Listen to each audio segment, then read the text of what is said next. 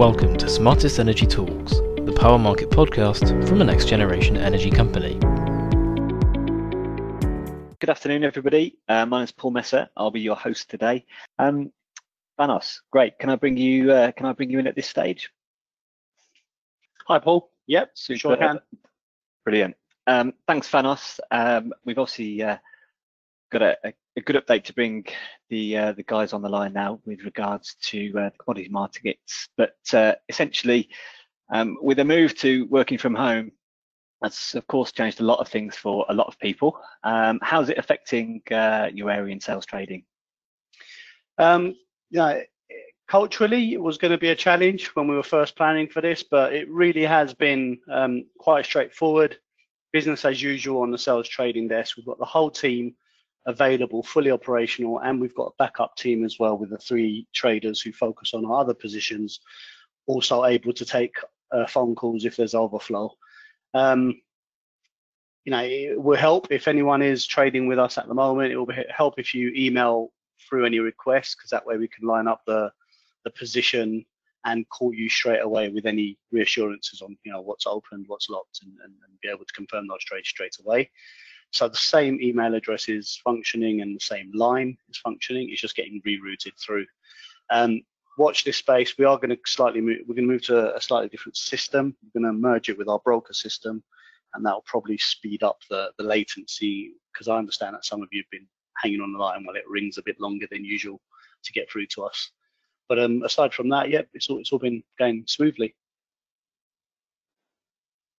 That's great. Okay, so with a move into energy itself, how has the coronavirus impacted demand in the UK?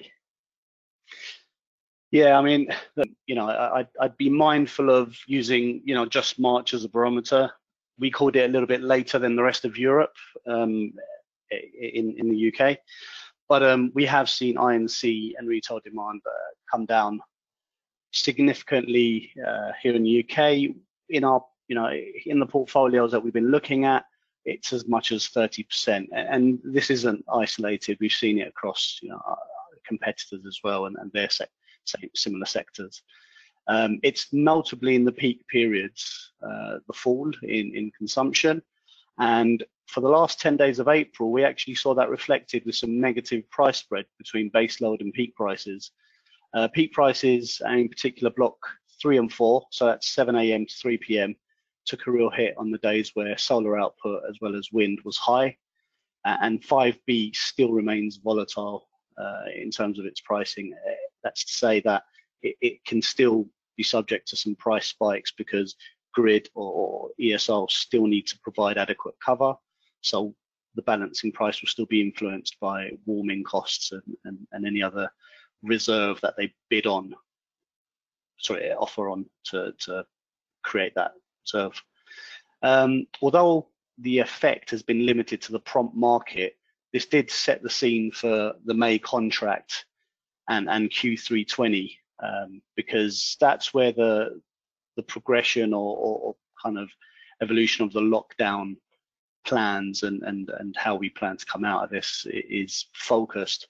And I'd say those contracts have taken the biggest hit in terms of premiums coming off, and we've seen May peaks settled slightly lower as well, and the spread was narrowing there. It didn't go negative, but it definitely did come off a bit. And then the only other offsetting impact we've noticed is domestic consumption is notably up. Commercial news have been mainstream news agencies have been reporting lunchtime spikes. That's still not high enough to support peak prices at day ahead stage or month ahead stage, but it's acted to offset that reduction in other sectors. Okay, thanks, Thanos. I think probably my kettle can account for some of those lunchtime peaks as well, to be completely honest. So with all that's been going on, what's happening what has been happening to the power prices? But I guess, if I can be frank, my interpretation of how things are going right now is we're almost stuck in suspense mode. When we're looking at what we should be trading or how we should be trading, we know that May and Q3 have taken the hit on demand reduction, and the premium has really come out of those contracts, and all we're doing is waiting on standby to see how the lockdown and from top down kind of guidance from the government as to how we're going to start easing out of this. But what it means is that the reaction to every positive signal seems to increase price more than if we hear yet more bearish news. It seems as though we've hit some kind of a floor in prices right now, in particular Q3 and what was trading yesterday, May. But if we do get anything tick up a little bit, we have seen that react quite not sharply, but we've seen the reduced latency in that increase.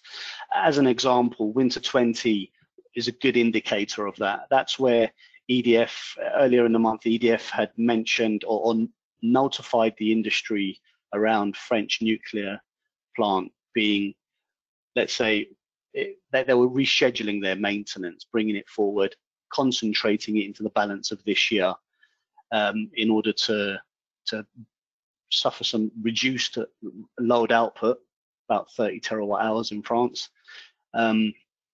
And also Germany was kind of indicating an easing of restrictions, and that gave, both of those were quite bullish on EUAs for DEC 20. And with that, we noticed that UK power prices and Winter 20 made a bit of a recovery from its £39 mark to over £40 where it is now. Coming into summer 20 though, we had this backdrop where we just come out of a mild winter and global commodities were already on a downtrend, with the China lockdown beginning to have an impact in February. So UK gas inventories were already high. Price risk for Winter 20 was pretty much just dependent on any further information or news we were getting around Winter 20 gas flows, maintenance plans, and specifically any power outages, power plants. And the French news did have that impact, but pretty much nothing else out there to offset, in gas that is, nothing much out there to offset this demand kind of reduction that we've seen during this period.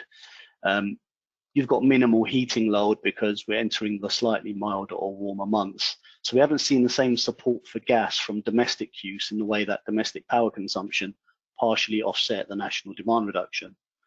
And just finally, the final point I wanted to make on that is that the lockdown being called in March and near the expiration date of summer 20 contract, we saw the summer 20 close out, it's a record low of 26.50, and that's pretty much because any demand profiles out there that were shedding volume were selling into the summer contract where there wasn't many buyers, and they then were kind of optimizing their shape, looking at monthly and quarterly contracts. But I'd say that the impact of very few buyers and some people calling it and saying, I'm willing to sell it into the whole of the summer, not just take it month by month. You did see that downtrend compounded down to £26.50 where the contract settled out. So it's not just the power sort of that's feeling effects either, is it, at the moment? Many other markets all affect each other too. Could you give us a little bit more detail on those?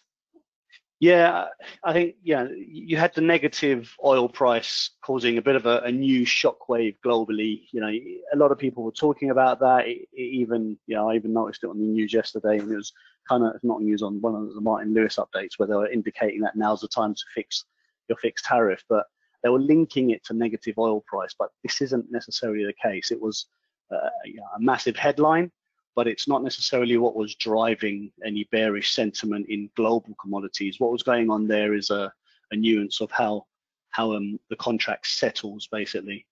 And although it cleared negative, it's because there's a physical element to delivery of WTI prices, WTI contracts, and if delivery is not taken, you either have to sell the contract or roll it forward to the front month.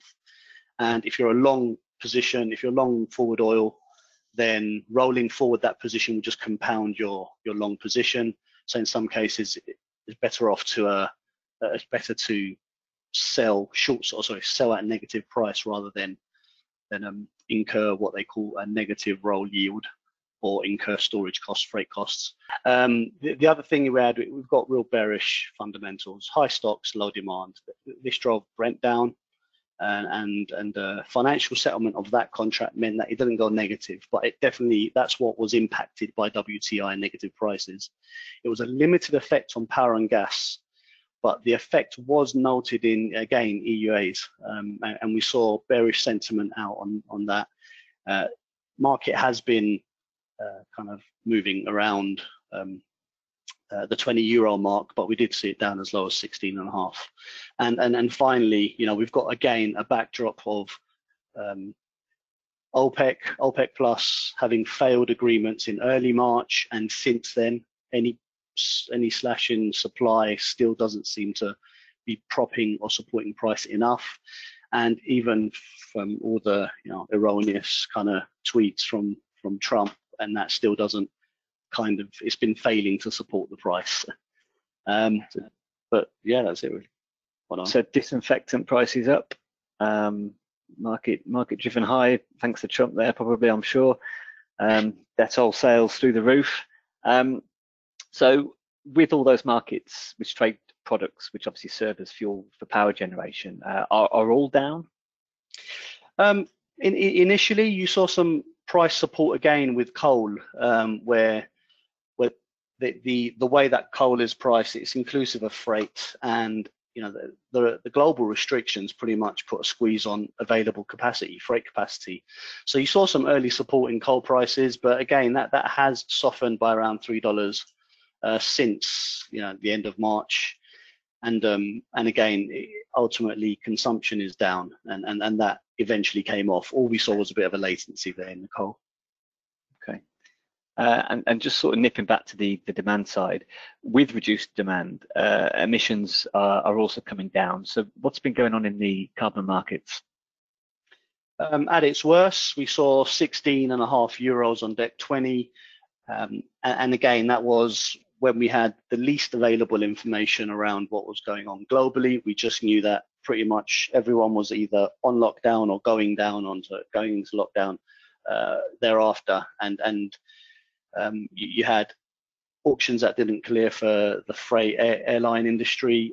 There was a lot of pretty much bearish sentiment there, and an aggressive sell-off, but it's since recovered to 20 euros, and as I said, it tends to react positively to any slight bullish indicators, be it reduced nuclear demand or easing of restrictions in a country like Germany. And at the moment, that's pretty much what I'm tracking as well. It seems to be the best barometer of sentiment, and the reaction to oil and global economic data and the national lockdown strategies seems to be articulated in a EUA kind of tick points moving up or down in reaction to that, and then you immediately start seeing the power and gas move in that way. Okay, Fanos, that is great. Thank you very much for your update. So really, to wrap up, a huge thanks to you guys who have all tuned in as well. I hope it has been really useful for you. There's been some big headlines in there in that respect, and no doubt we'll start to see and explore those a little bit more over the coming months. On that note, stay safe all, and we'll speak to you soon.